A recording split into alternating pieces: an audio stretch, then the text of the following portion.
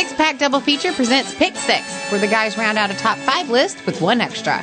Horror, sci-fi, crappy sequels, all the titles you know and love, plus beer. Tell us your picks, guys. Oh, you think Wanted so? to. Yeah, I think so. Okay, well, It's all just. She got some little bit of CBD. I put on. Me too. I put on a. I put on a. What did I put on? Oh, you know how YouTube you can find like videos for dogs. And shit? I was going to say, did you put on a Thelonious Monk record? Dog smoking weed, fucking listening to jazz. No, I put on. I put on like YouTube like videos for dogs. They have fucking dog TV. I'm like, oh, I ain't paying for that. You ever watched it? I put it on as a test to see, and Ivy actually looked at a couple of things, and she started to kind of growl at looking at other dogs. Our dogs didn't give a fuck. That is a nice low key reference to our earlier Christmas episode of Scrooge. Oh yeah, I know, right?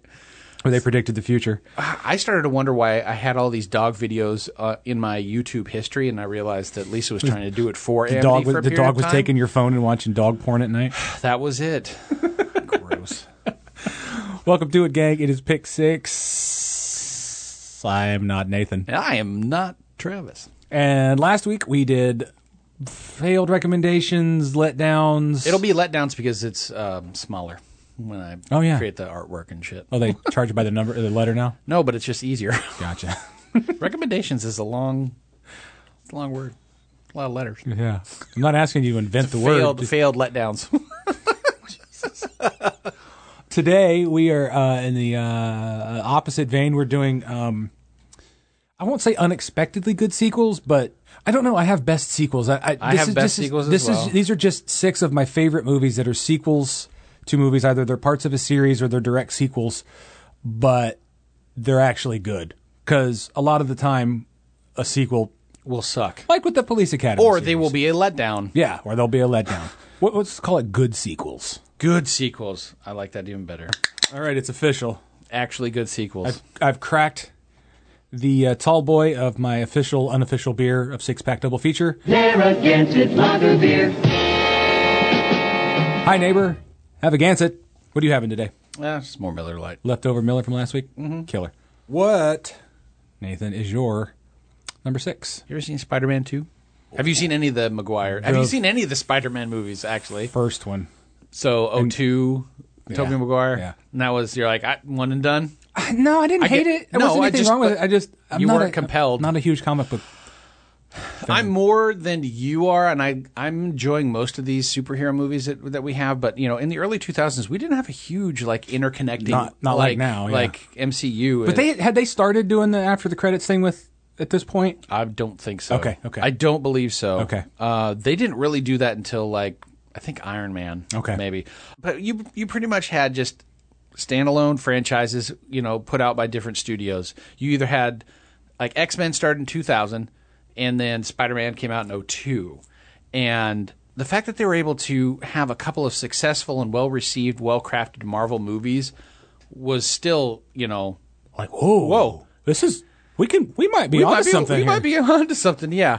It was even more astounding that both of the sequels were, at least in my opinion, better or at least superior than the originals. I thought X2 was better than the original X-Men, and I liked X-Men. X2 was good. And then Spider-Man 2, in my opinion, is significantly better because it just plays on more elements that you didn't get in the first film. Okay. And I liked the first one. Yeah. And so Spider-Man 2 took everything about the first Spider-Man film and kind of put it on its head. He's also suffering from temporary loss of his superpowers during life-threatening situations, which is kind of funny and odd at the same time, depending on what the situation is.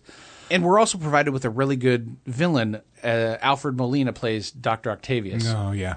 Who becomes Doc Ock during a tragic accident that fuses the mechanical arms to his back. Does Raimi do all 3? Raimi does all 3. 3 is horrible. I've heard. Horrible. You also get Sam Raimi really flexing his muscles as a director, doing a really big Hollywood studio film. Right. And he incorporates some really good horror elements, like specifically in the surgery scene where they're trying to remove the arms and his 6, they're now sentient, they're now self-aware. And so you just see something really bad and then blood splatter. Oh, here. implied horror. Yeah, the implied horror. Nice. Because you can only do so much with the PG-13. It's just a really good middle chapter of the series. But as a word of advice, don't watch Spider-Man 3. It's horrible, and I almost put it on my letdown list. That's my number 6, Spider-Man 2. Some strong feelings about that. My number 6 is from a man who constantly invented and then reinvented, and it's Wes Craven's New Nightmare. I still need to re-see that one. It's been a little while. Now, I know you're a fan of the original Nightmare on Elm Street. And everybody's got their Freddy movie that's their favorite. That's theirs. The first one is probably mine. You have to kind of at least have a working knowledge of the series. It doesn't require you to have seen them, But you need to know. but you some kind of of them. do, because this does that thing that you talked about with the James Bond movies, where they start and they're great and they're fucking top speed, full speed ahead, and then they get a little funny and silly, a little funny and silly, a little funny and silly, and then they snap back and they fucking get grounded. This again. is out of control. So this was Wes Craven inventing sort of the meta horror genre. Oh, because okay. it takes place, like the girl Heather. It takes place in the universe that they filmed the movie. Correct. Right? Yes. She doesn't play Nancy; she plays herself. Correct. And Freddy is actually really real. Okay. And it's Craven is himself in the movie. yeah. Kind of, and then he did the same thing a few years later. He reinvented that with Scream. Yeah. Right. Right. It's not the formula of tits, joke, kill, repeat that all 80s horror was. Because this was in 95. I believe the last Nightmare movie came out in 91. I believe that was Freddy's Dead. And I think I've seen that once. But Freddy's Dead, the final chapter. it was called Freddy's Dead, The Final Nightmare. Yeah. Okay. You should watch all of those to really appreciate this. But right. if you need to, or if you don't want to, the first one and then this one would be a great 1 and 2. It's brilliant in my mind. It probably is a little cheesy now because it's close to 30 years old, but the original is close to 40 years old. So sorry about that. Let that sink in. Wes Craven's New Nightmare. That is my number 6. What's your number 5? My number 5 is actually Desperado, because that is a sequel. It's like El Mariachi is a great film to watch if you have a fascination with low budget filmmaking, especially. Absolutely. And like the reading companion that would go with that movie is his book Rebel Without a Crew. All the trials that he kind of goes through to save up his money. He did like medical trials and shit like that. Jesus Christ. Yeah, like I know, right? Seriously? Yeah, I'll have to let you borrow the book. It's Oh, fuck. Please Yeah. do. I didn't know that. I fucking love him so much more now. But he made El Mariachi for $7,000. Wow. But Robert Rodriguez was approached by Columbia Pictures about making another film, and I'm unsure if he actually proposed the idea of the sequel or if he just talked about it in like one of the commentaries. Somewhere in the process, he said, "You've seen what I can do with 7,000. Imagine what I could do with 7 million." And that's what this budget was for Desperado, was $7 million. What I like about people like him is he's the kind of person that constraints, whether it's censorship or a low budget, they actually force you to be more creative. Yeah. You know what I mean? Sometimes censoring isn't bad. Sometimes you just have to makes creatively work your way out of out of a problem into a solution. Arrested Development is one of my favorite examples of that because censors bleep them all the time, and it's actually kind of funnier. It's funnier, yeah. And I love low budget. Low budget filmmaking is like pizza or sex. Even when it's bad, it's still good. And yeah, he's even when it's bad, it's still good. Rodriguez he's I won't say he's the king of it. He's one of the fucking figureheads of it. Because there's some crap that he's done as well that I don't care for. But I think it's great too that he also has gone into, he does a lot of family stuff, but he also does almost everything that he shoots. He tries to shoot either on location or he shoots at his studios, like in his hometown of, I think, Austin, Texas. I know he's from Texas. Yeah. What Rodriguez does with Desperado is he kind of does what Sam Raimi did with The Evil Dead. He sort of makes it a sequel and a remake at the same time. Sure. And so it has that. And what's fun about this sequel is that he takes everything and turns it up to 11. These go to 11. The action is bigger. The violence is more violent. The gore is grosser. Gorier. The stars are bigger. The spectacle and scenarios are more elaborate, as well as the finale. But everything is pretty much done with practical effects that he did in camera. Right. He had this thing that was called the guacamole gun. You've talked about it before. Yeah. Apparently, that made what they had to capture in camera. They had to cut down quite a bit and re-edit that because it made it to the point where it was getting an X rating. Oh, because really? it was too violent, or at least the MPAA thought it was too violent. Okay, so Desperado, that's a good pick.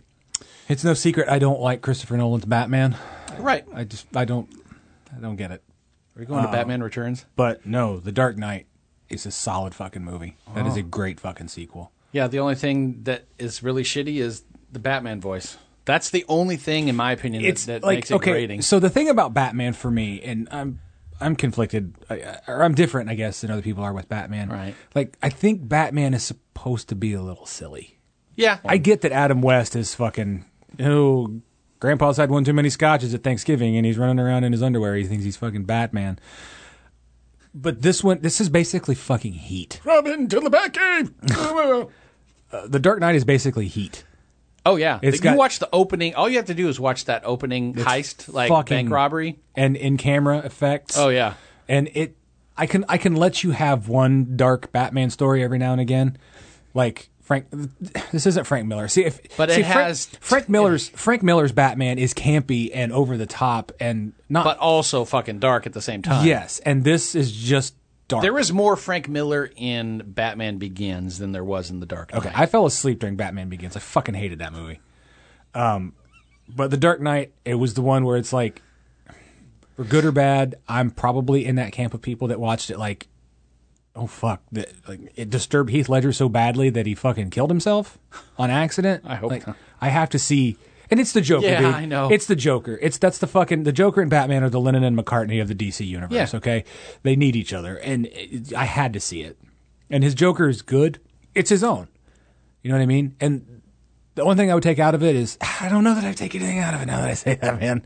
I would like to see, I'd like to see more Harvey Two-Face. Okay. Yeah, because he was more of a third act creation. Yeah. Yeah, I get and that. that's, They had to make that turn, well, what if this shit happened in the real world kind of thing. yeah. Turn. And so I get And that. Nobody went to see that didn't know what the fuck Batman was, right? So you could have started Nolan's trilogy with this movie. Mm-hmm.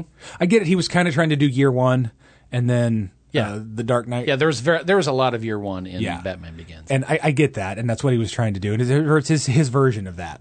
I don't want to say like, well, I see what he was trying to do there. Like, no, he made a very successful fucking trilogy of films. I just like this one. Right. I don't know if he meant to fucking blow Michael Mann with the way he did a lot of stuff. It was on purpose, But- it was homage. I saw that, dude. And Yeah. thank you for paying respect to where you came from. And I fucking, anything I don't like that Nolan does, I think he's pretentious and I think he's fucking hoity-toity. But that motherfucker will set up in-camera effects, and Yeah. I'll excuse anything I don't like about him for that. Yeah. And that fucking bus flip in this, or the The semi-truck flip, yeah. fucking, that's one of the most beautiful things ever filmed. Yeah. Or one of the most beautiful stunts ever filmed. Oh, I know. It's incredible. All right, I'm going to wipe the cum off the inside of my pant leg here. Dark Knight is my number 5. I need to go to the bathroom now. What's your number 4? Hello, James. Welcome. Do you like the island? My grandmother had an island. Nothing to boast of. We could walk around it in an hour, but still it was a paradise for us. One summer, we went for a visit and discovered the place had been infested with rats. They'd come on a fishing boat and gorged themselves on coconut. So how do you get rats off an island? My grandmother showed me. We buried an oil drum and hinged the lid. Then we wired coconut to the lid as bait, and the rats would come for the coconut, and boing, boing, boing, boing, boing, boing, they would fall into the drum. And after a month, you've trapped all the rats. But what did you do then? Throw the drum into the ocean? Burn it? No. You just leave it. And they begin to get hungry. And one by one, they start eating each other until there are only 2 left. The two survivors. And then what? Do you kill them? No. You take them and release them into the trees. But now they don't eat coconut anymore. Now they only eat rat. I mean, that would come up way better next week. I know. In villain speeches, but what the fuck is his name? Javier Bardem. No, the character. Silva in Skyfall. Yes. That's a one and done for me. You didn't dislike it. It was just it's not your bag kind of thing. The Mendez era, the Craig era is not. He's not my Bond. I know. He's good. Don't get me Yeah. wrong. He's good, and I liked Skyfall, and I liked how.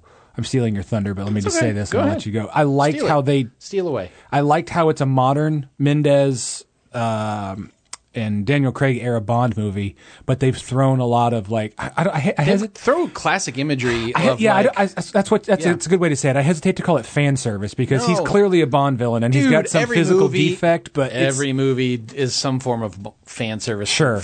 They're sequels. People, Right. That's the definition of fan service, right? People like the first one. Fucking give them another one. Take their money. Yeah. It was. I don't want to say fun, but it was nice to go like, okay, that's a nice modern way of doing a fucking quote unquote Bond villain. Yeah. When they rebooted Bond in 2006, starring Daniel Craig in Casino Royale, Great movie. I thought it couldn't get any better. And then they released Quantum of Solace 2 years later, and it was underwhelming. It And was a movie. Yeah. I was a bit concerned for the franchise. I've also been told that those two movies kind of need to be watched back to back, viewed back to back. Sure. Because they're like a story A and story B that kind of complement each other. So when they announced that Sam Mendes was coming on board to direct the next film and bring cinematographer Roger Deakins, the 12-time Coen Brothers collaborator, did Blade Runner 2049, The Assassination of Jesse James by the Coward Robert Ford. That is a really long title. He didn't write the title. 1917, whatever. The film starts with another brilliant cold open. Bond is shot by Moneypenny, who is currently an agent in the field, and he is presumed dead. And so Skyfall, it took everything that was really good about the franchise and kind of, like you said, paid a bit of fan service, but in a really good way. Yeah. They have a really good villain. They have really good performances by Craig and by Judi Dench, and this is M's last performance for her. This is her second best, if not. It's right up there with GoldenEye, dude. Yeah. Her as M. She's great. She slays in But it this. was great for her to have this arc. But you also have, like, Mendes was able to make Bond be playful but not campy. Because of Deakins, it's probably one of the most gorgeous James Bond films you'll ever really see, at least especially modern. Very slick, compared to going, like, really old school. It's been, it was 2012, right? Yeah. Was this the one where they've brought the I don't want to say geek, but the IT guy in as M? Q. They bring in Q. Not M. It's Q, yeah. And he's like, what were you expecting? An exploding suitcase or something? Yeah, or something like that. They yeah. meet in the... They're meet cute in, like, the art gallery or something. Yeah. Yeah. That was a nice downplay of the Q branch. Absolutely. Yeah. It's really one of the only films that kind of fleshes out his background outside of GoldenEye. I was going to say, this is almost like GoldenEye Part 2. Right. This would have been like the perfect one to end on because you get the barrel sequence at the end of the film. Okay. It's like the perfect bookend if they had chosen to end everything. I don't know. I'm just curious to see where they go with it. Honestly, we've talked about it before on our Bond episodes. I would like them to go back and do retro. I'd like them to do period pieces and go back. Finish off with Craig and then start a new character and just go, these are a whole different set of stories with James Bond in the 60s or whatever. Yeah, I think that would be great. And that would be fun. You couldn't do like... they'd be almost like send-ups, And yeah, and that's where you'd have to be careful. But, okay, so Skyfall, that's your number 4? 3. That's your number No, I'm sorry. No, number 4. I scrolled up on my notes. I was already. I was going to say I haven't talked about First Contact yet, and that's my number 4. That is a good. Really, the only good Next Generation Star Trek movie. Yeah, because Generations is kind of. Generations, they got fucked on Generations. It's kind of underwhelming. Well, yeah. There's a lot happened there. Like Shatner couldn't let go. That they got the Next Generation cast got screwed on that deal. Okay. I like Generations just because I'm a Trekker. I'm not a huge Trekker. Mm-hmm. But I like Generations. But First Contact was the one. Jonathan Frakes directed it, and it's very much in that it's all self-contained within the Next Generation era of Star Trek. Right. And it does what Wrath of Khan did. It goes back to the well and goes like, okay, what's fucking compelling? Who was our best villain? The fucking Borg. They're almost like a force of nature. And also that Back to the Future kind of thing. Like, fuck, if they succeed in this, we're never going to exist in the first place. Right. Because it was the first contact with a... Correct. Like, the Vulcans see the first warp drive test on Earth, and they come down and hey, these people are okay. They're not cave people anymore. Let's check out. Maybe they want to be part of our little space club. It's part of our space club. And there's a couple little. This was back in the '90s, man. So like little winky moments, which are like Picard's thing was always like at the end of the episode, or like when they're like, all right, fucking let's, like. In Knight Rider, it was always, get turbo boost, the General E jumps over something. In Next Generation, it was always engage. And there's a little moment in First Contact when they get to actually some of the Enterprise crew ass dick their way onto the fucking first test. And the guy played by, he played George Bush Sr. in the movie W. Cromwell. Yes. He's fucking great in this movie as Zephyr Cochrane. And he says engage, and the two of the characters look at each other. It's Jonathan Frakes and LeVar Burton. Their characters look at each other like, it's neat, isn't it? And then us in the audience are like, it's cool. He said the thing. He said the word. This is the thing. And I need to go back and watch it. It's been a while since I pulled that off the shelf. It's very much an A and a B story, and it plays out. It ain't your fucking daddy's Star Trek. It plays out like Next Generation era. I remember it like. When it came out, I did not see it in the theater because I was not hugely into Star Trek at the time. Sure. And so this was like, what, 96, 97? 96, 97, yeah. Okay. Because I remember it doing really well in the box office. And I was like, what is the deal with this Star Trek movie and why does everybody want to go see? I don't get it, And it was a while before I actually sat down. But this may have been the first Trek movie I watched, like what I think I like really wanted to, and you didn't really have to know anything else that was going on previous. What this movie had, it was a good springboard to someone who hadn't watched anything. What this movie had for the first time was the original cast had fucking nothing to do with it. I feel bad for the cast of the Next Generation in some ways because every now and again they'd have to fucking wedge one of the original cast members into a story. Sometimes it was really good. And sometimes it was okay, and sometimes it was great. And then there's Generations. Almost a nerd alert. I think I got it almost in the red, but I didn't get quite nerd alert. Star Trek First Contact. That is my number 4. What is your number 3? My number 3 is Toy Story 3. Never seen it. Really? I've heard it's really good. It's really good. The problem is I'm that not fucker will 6. make you cry. Oh. That's what it is. The first 2 films are incredible and thoughtful movies about growing up, but 15 years after the original film debuted, Andy's headed off to college and his toys are now an afterthought. Okay? There's a mishap with the toys and they mistakenly get put out with the garbage, and the toys escape and end up getting donated to a daycare. And so this movie has some elements of like a Prison Break movie. Oh, okay. But what it really does is pulls on your heartstrings because you're now learning about having to grapple with aging and loss. I'm not trying to spoil it for you, but there is that moment and you're just watching this thing and then you're like, I'm not crying, you're crying. Why the fuck am I crying about these? Because Woody and Buzz and all of those characters, they've created that place in you that you really just love those characters. So I think 2 things as I'm listening to you talk about this. I think 2 things. Are you implying that a 40-year-old man shouldn't have this many action figures? The other thing I think of is that I think it was a Cracked.com article, and I've talked about it on here before, but it's the implication that Andy still has these toys at the age of 17, 18, right? And they've been in his room. Right. And they obviously have to pretend they're not alive when he's in the room. So there's a very, very good chance all of these toys have seen Andy jacking off. And if that cheapens it for you, I apologize. I don't mean that to be the case. But it's probably true. That's a good pick, dude. You've talked about Toy Story 3 before. And Toy Story 2, and Toy Story 3 for almost 10 years, in my opinion, was almost like a perfect kind of trilogy. My number 3 is, I guess, it's part of. You know what? Another movie that was a part 4 that was shitty was Vegas Vacation. But a part 2 that was great is National Lampoon's European Vacation. Wow, we do not agree with that. I have actually. I have to go back and watch European because I did not care for it at all. It's a favorite for me, and I kind of like Vegas Vacation. But anyway, go ahead. I grew up renting this one more often than. Were there more boobs in it?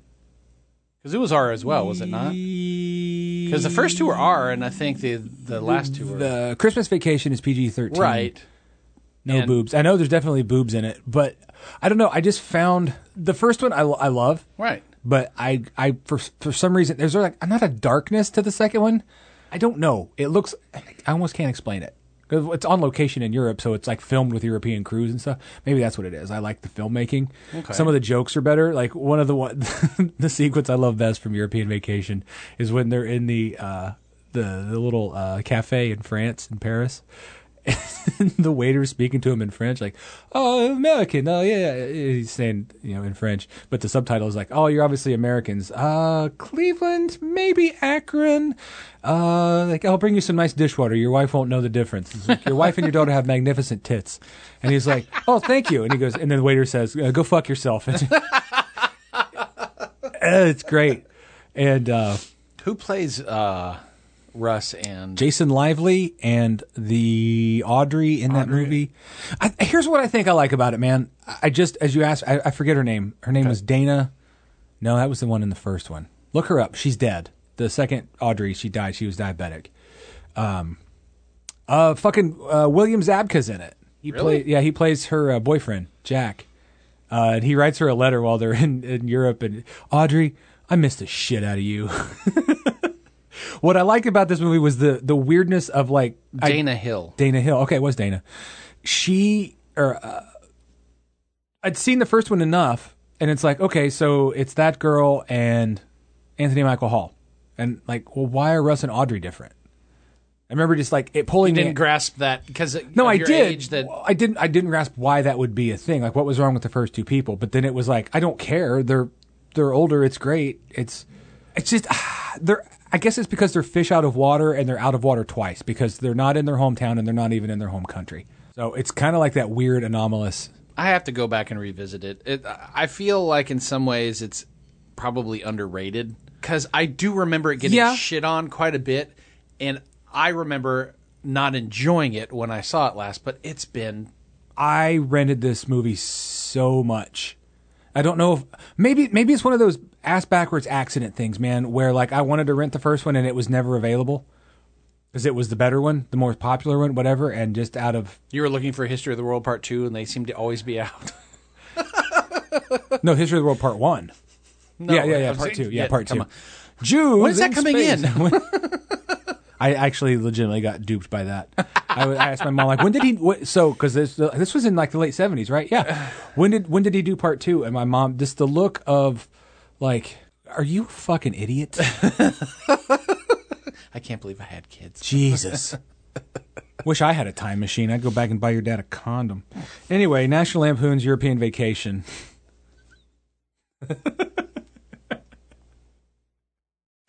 That's my number 3. What is your number 2? It is the tentpole of a trilogy that we both really enjoy. Oh, yes. Add an S at the end. It's called Aliens from 1986. That is a great sequel. I can't remember if I came up with this comparison or if someone else did and I just stole it, but the best way I've come to briefly evaluate the movies Alien and Aliens is like being in an amusement park. While both are brilliant and perfect in their own way, Alien is like a haunted house attraction, and Aliens is more like a thrilling roller coaster ride. Sure. Yeah, I'll sign off on that. Yeah, both do exactly what they were meant to do, but I'm just a bit more partial to the 80s James Cameron version, not version, but 1980s James Cameron. I said that wrong. While I don't think it's his best film overall, I think his best film, in my opinion, is The Abyss from '89. Okay.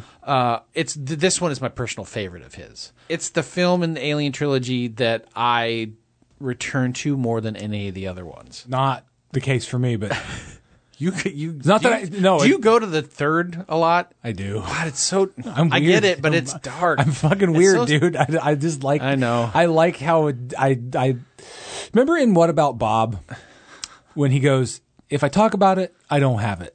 You remember that? Mm-hmm.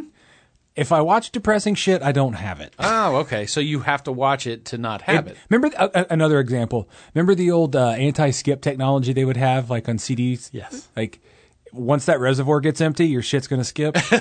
You got to build up the memory. If I keep the reservoir empty, I don't get depressed. Oh, okay. It's the polar opposite, but it's the same thing, just in reverse. And I love just how it. Here's what it is, dude. And I don't mean to take your time to talk about Alien 3 again. It deconstructs everything that they've taken the time to build. Yeah. That's what I like about it. One of the things I like about it. We'll talk about sick, it later Nathan. when we finally do a trilogy of these three. I'm ill. I get it. The film takes everything good that came from the original film, all of the scares, all of the terror, and then adds the colonial marines. It's a thrilling ride with a group of wonderful characters, including a really good performance by Sigourney Weaver. Not that any of her performances were better or worse than in any of the films. I agree with you. She actually got nominated for Best Actress in Aliens, which was also surprising.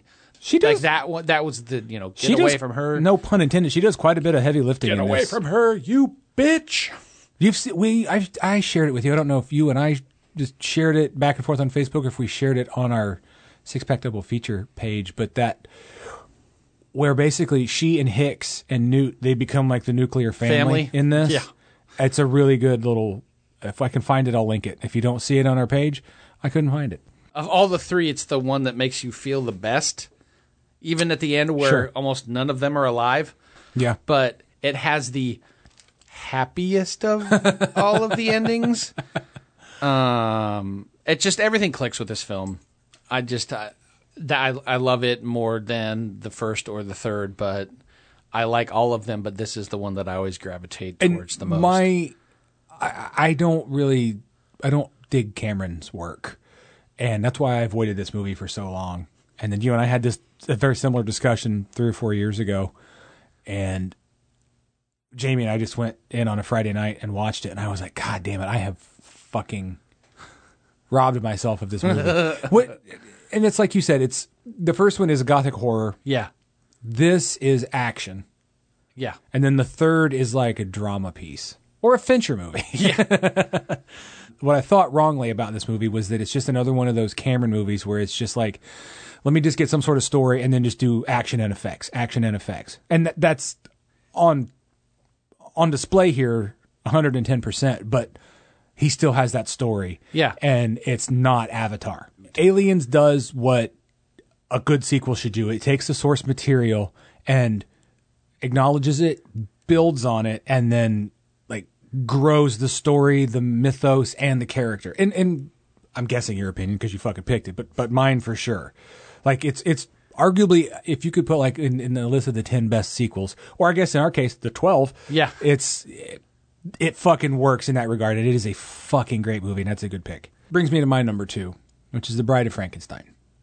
Okay. Every cliche outside of it's alive, everything you can think of to reference Frankenstein comes from The Bride of Frankenstein. Almost everything Mel Brooks took and used came from The Bride. Correct. It is not a toe tapper. It suffers terribly by today's standards of pacing. And the movie's probably only like 85 minutes long. It's not long. You know what I mean? I know those exactly what you mean. those movies are usually only about an hour and a half, and you're like, fuck, is this thing over yet? I watched it about 3 months ago. Mm-hmm. I watched it for the first time, or at least watched it as an adult for the first time. And I'm not going to lie, probably the last. I love the cinematography of the original film, and the second one I haven't watched in a long time. This is arguably, dude, like the first fucking sequel.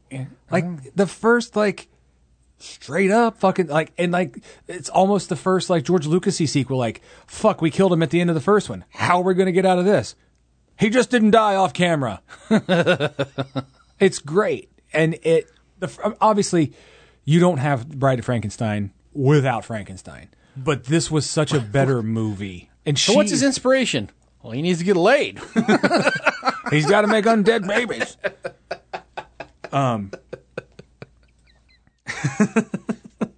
It suffers from some pacing issues, but just by dude, It 90, suffers from 1930s pacing. It suffers from being 90 years old. Yeah, I mean, I'm not listening to records from 90 years ago, but I would love for Universal to go back to this. And They tried with Van Helsing. yeah, but did they try? Did they try? Well, it was most likely, hey, we own all these properties. What can we do? Well, let's create. They've tried doing it twice. I think they've tried doing Frankenstein or some iteration of all of the classic Gothic Universal monster movies. They've tried doing it several times, and every time they try to reboot it, they fuck it up. Either by doing Van Helsing and including all of the three major That ones, was dumb. or they do it with. I think they tried to do it with The Mummy recently with Tom Cruise, and that's the dumb. problem. Even Brendan- The Wolfman, they had elements that were really good, but man, that movie was horrible. Who directed that? The Wolfman? Fuck it, who cares? You're gonna make me Here's look it up. the last. Well, really, the only good modern redoing of horror movies like this is the Brendan Fraser Mummy? The first one. The first one. Yeah. Great fucking movie. Yeah. It has a lot of elements of Indiana Jones, too. Yes. Yeah. Not Indiana Jones 2, but Indiana Jones also. Indiana Jones as well. And Del Shape of Water. Yeah. Let fucking Del Toro have a stab at this, dude. Oh. That'd be fucking great. Am I wrong? No. No, you're just trying an to, asshole. They're trying to. I know. I learned that this week. They're trying when they reboot this shit. They're trying to do goofy modern shit to it. Just fucking tell the story. Right. Just retell the story that was there. Mel Brooks did it perfectly in his own way. Anyway, Bride of Frankenstein. What's your number one? Watch out for his fingers. They make sparks. Okay. Let's get ready to welcome this guy. Here he comes.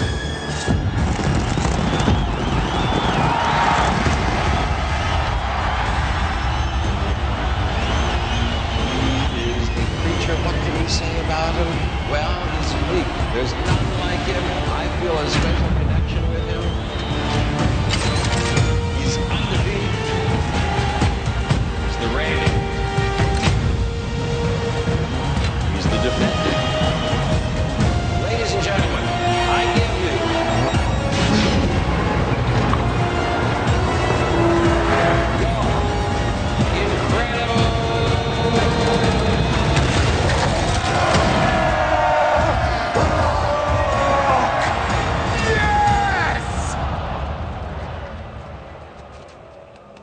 I have to get off this planet. Hey, where are you going?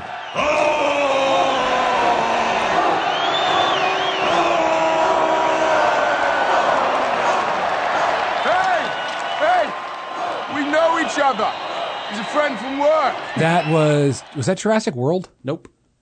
That was Jeff Goldblum, though. That was. Okay. You probably haven't seen it because you probably haven't seen most of these movies. Let me do one more guess. Sure. Did I hear him say the Incredible Hulk? You did? Was that Iron Man 3? No. What was it? Thor Ragnarok. Ah, okay. It's Nice. the only good Thor movie. That's the second or third one? Third one. Okay. Wow. So the first two weren't good, and they made the it. first one was okay. Okay, I was like, I have to here. My first question was, have you ever seen Thor? Nope. Not only is this the best Thor of the 20 plus Marvel Cinematic Universe movies, it's easily, I would say it's easily in my top 5 of all of the Marvel MCU? movies. Yeah. Okay. It's also the only Thor movie you really want to see. The first one was released in 2011, and it was okay. But I think that Marvel and Disney were starting to think, man, Thor's kind of boring. If we don't, Should call him Boar. if he doesn't have the Avengers around, what's the point? And so in 2017, they brought in Taika Waititi, the Kiwi, the New Zealand filmmaker and actor, He's an indie director, and he was determined to make the third movie showcase Hemsworth's ability to do comedy, which he does comedy really well. Well, it's helpful to know all of what's going on in the ever-connecting, MCU. It's not necessary for most of the films until you progressively move towards Infinity War and Endgame. What makes the film so fun in Thor Ragnarok is that while there are very big stakes in this film with Thor and his brother Loki trying to get off of this garbage planet where they have to fight like gladiators in this world, the Incredible Hulk has been down on this planet for like 2 years, and he's like the reigning champ. And so the planet is ruled by, I can't remember the name of his character, but the character is played by Jeff Goldblum, and so he kind of runs the place. Okay. Thor, I have no opinions. I know. I've never seen him. That's okay. So that's me. But that was the type of humor. So you're like, what the hell is he getting thrown into? Oh my God, what the hell is going on? And then his first reaction when he realizes he has to actually fight the Incredible Hulk was, I know him. He's a friend from work, is what Thor is saying. Okay, that explains the joke now. Okay, that's good. We're gonna have to really downshift really fast to get into my number one, which is a movie that came up last week, and it is not the toe-tapping, upbeat Thor Ragnarok that you chose. It is Hellraiser 2. I have no opinion because I've never seen it either. I think you'd really like it. It's I talked about it a bit last week. I won't go crazy on it, but it takes the mythos, like I said, it builds on it, and it truly builds on it, and it straight up continues the story of the first one. And remember when we talked about Star Wars last year, the Sci-Fi Marathon, where I said it shows you, Star Wars shows you that there is a rabbit hole. And then you yourself want to go into that rabbit hole and see what else is in there. Like, why is it like that? That's what for me, these Cenobite characters are interesting. And what world do they come from? Obviously it's hell. It's like a hell dimension, right? Yeah. Or something? Yeah. And it's all contained inside the configuration in the puzzle box. And it's a little cheesy in 80s because it was 1988, but was his stuff a novel form before he put it into film, or the first one it was called The Hellbound Heart. Okay. And then from that, he just made additional movies from that? From that, he made one movie, Hellraiser. So he wasn't really involved with the sequel? He was not involved with the sequel, if I remember correctly. He damn sure wasn't involved in the third one, which was fucking terrible, or any of the other. You know what? Part 4 is kind of fun because it takes place in space, and it's fucking stupid, but it's kind of fun. To meet Jason and Freddy. Everybody had to do it. Leprechaun did one in space. Freddy did one in space. You know there's like 8 Leprechaun movies? Yeah. And I've not seen one of them. The only reason why I say that is because I was scrolling through stuff on the iTunes store on my phone, and it was like, great combo pack of 8 Leprechaun movies for $14.99. I'm like, is it? Really testing how strong the word great is on that one there, Gene Siskel. I think I actually have I think I have them in a 2-pack, one of those cheapo DVD specials. I'll let you, I think I think you'd like Hellraiser 2. There's some gore to it, but it's not. Hellraisers they're not based on that. Would they work as a pairing for like a Halloween episode future? Not sure. I'm not trying to sound like Mr. Obscure, like I like weird shit. I just don't think a lot of people dig on Hellraiser. So what you're saying is you don't want to affect our downloads. Yeah, I mean, we need you guys to listen. We want you guys to listen. But no, it's good. They don't cheapen it the way like Back to the Future did. Yeah, well, and that's what also sucked with like the Hangover sequels. They never expanded on anything, and while the first one was great, it's just retread. They retread, and it was purposeful with the second one, like, but it didn't make it any better. Yeah, and so because all they're doing is retreading and not building upon it, it was disappointing. It was underwhelming. Yeah. Like, what the fuck is the point? So Hellraiser 2, does it have a subtitle or is it just Hellraiser 2? It's called Hellbound. Hellbound. Hellraiser 2. You guys. Number 2 is your number 1? Number 2 is my number 1. It's a sequel. Who does number 2 work for? Sorry. Speaking of sequels, Nathan and Travis will return next week. With villain speeches. This one was fucking hard. Yeah, I still haven't completed mine. I still only have 4 of my 6, I think, listed. Oh, really? Okay. Real quick, one thing about a sequel. Okay, we may have talked about this. I know we've talked about it. Jaws: The Revenge. Do you know how the shark knows to follow them to the Caribbean? Because they're connected psychically. There's a novelization where there's a voodoo curse. Is that what it is? That's I don't what it think is. we ever talked about that. And they wrote, but I brought up really like the worst movies or whatever, our Pick Six worst movies. There was that psychic connection, but they never explained it. It was a voodoo curse put on the Brodies, or specifically Michael, by a voodoo priest guy on the island where they were living. And the studio was like, that's fucking stupid. We shouldn't have that in the story. So but all this other stupid shit, let's that keep works. that. Let's keep that in this god-awful... we have any extra footage laying around from the first one? We might. Got anything of Scheider laying around? We can just wedge him in. Do we have to pay him? You don't have to pay him. Yeah, but how much? Fuck it, make it sepia. Make it look like a memory. Fuck it. All right, gang, we're running along. That was actually good sequels. I hope you guys enjoyed that. Hope you guys come back next week for villain speeches, villain monologues. That's going to be interesting. It's going to be fun. Give us a like. Give us a rating. Give us a review. Let people know. Share it. Let people know to hear it, where they Get can up on hear the it. mountaintop and shout it out. Get on the mountaintop, Charlie. Shout our praises. As we like to say, tell a friend, tell an enemy, tell that fat guy named Mo standing in front of you at the DMV. Hey, Mo. Get away from me, porcupine. Go listen to Six Pack Double Feature. As you listen, make sure you stay off the Mars. Pick Six is a Clopec Media production. Like and follow them at Six Pack Double Feature Podcast on Facebook, Instagram, and Twitter. Or buy a t-shirt and sticker at sixpackdoublefeaturepodcast.com. And wherever you pick six responsibly. Nobody knocks off an old man in my neighborhood and gets away with it.